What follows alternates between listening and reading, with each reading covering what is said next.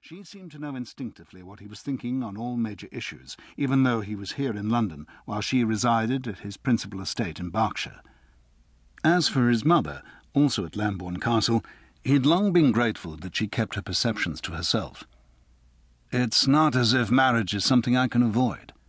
"Well, there is that," Horace conceded. "Osbert as the next Earl is not something any of us could stomach, least of all Osbert." "So Great-Aunt Millicent regularly informs me." Giles nodded at the large desk farther down the room. "That letter there, the thick one, that'll be another missive demanding I do my duty by the family, pick a suitable chit and marry with all speed. One arrives every week without fail." Horace pulled a face.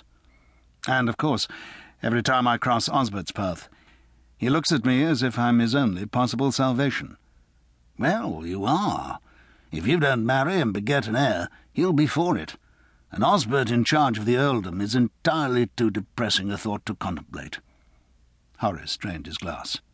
"Still, I wouldn't have thought you'd let old Millicent and Osbert jockey you into marrying to please them."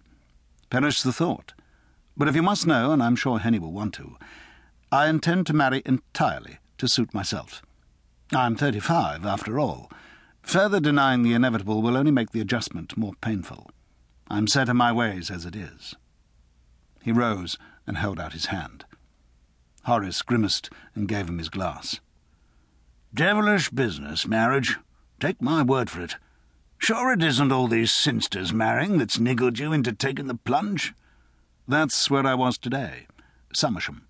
There was a family gathering to show off all the new wives and infants. If I'd needed any demonstration of the validity of your thesis, today would have provided it." Refilling their glasses, Giles pushed aside the prickling presentiment evoked by his old friend Devil Sinster's latest infernal machination. "Devil and the others elected me an honorary Sinster." Turning from the Tantalus, he handed Horace his glass, then resumed his seat. "I pointed out that while we might share countless characteristics, I'm not, and never will be, a Sinster. He would not marry for love. That fate, as he assured Devil for years, would never be his. Every Sinster male seemed unavoidably to succumb, jettisoning rakish careers of legendary proportions for love and the arms of one special lady.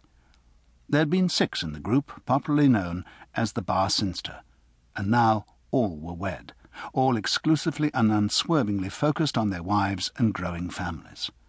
If there was within him a spark of envy, he made sure it was buried deep.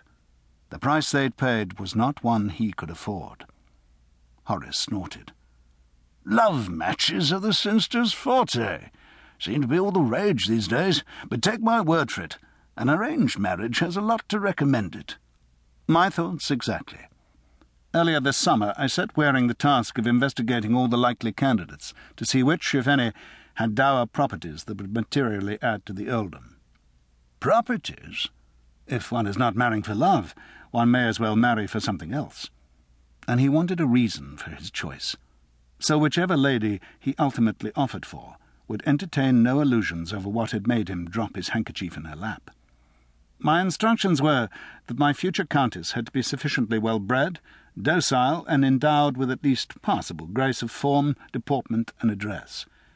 A lady who could stand by his side and impinge on his consciousness, not at all. A well-bred cipher, who would bear his children and disrupt his lifestyle minimally. Giles sipped. As it happened, I had also asked Waring to trace the current ownership of the Gatting property. Horace nodded his understanding. The Gatting property had at one time been part of the Lambourne estate. Without it, the earldom's principal estate was like a pie with a slice missing. Regaining the Gatting lands had been an ambition of Giles's father, and his father before him.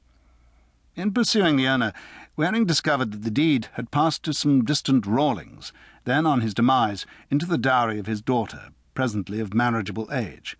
The information Waring is apparently anxious to impart concerns the daughter. "She of marriageable age?" Giles inclined his head as the chime of the front doorbell pealed through the house. A moment later, the library door opened. "Mr. Waring, my lord." "Thank you, Irving." Waring, a heavy-set man in his early 30s, with a round face and close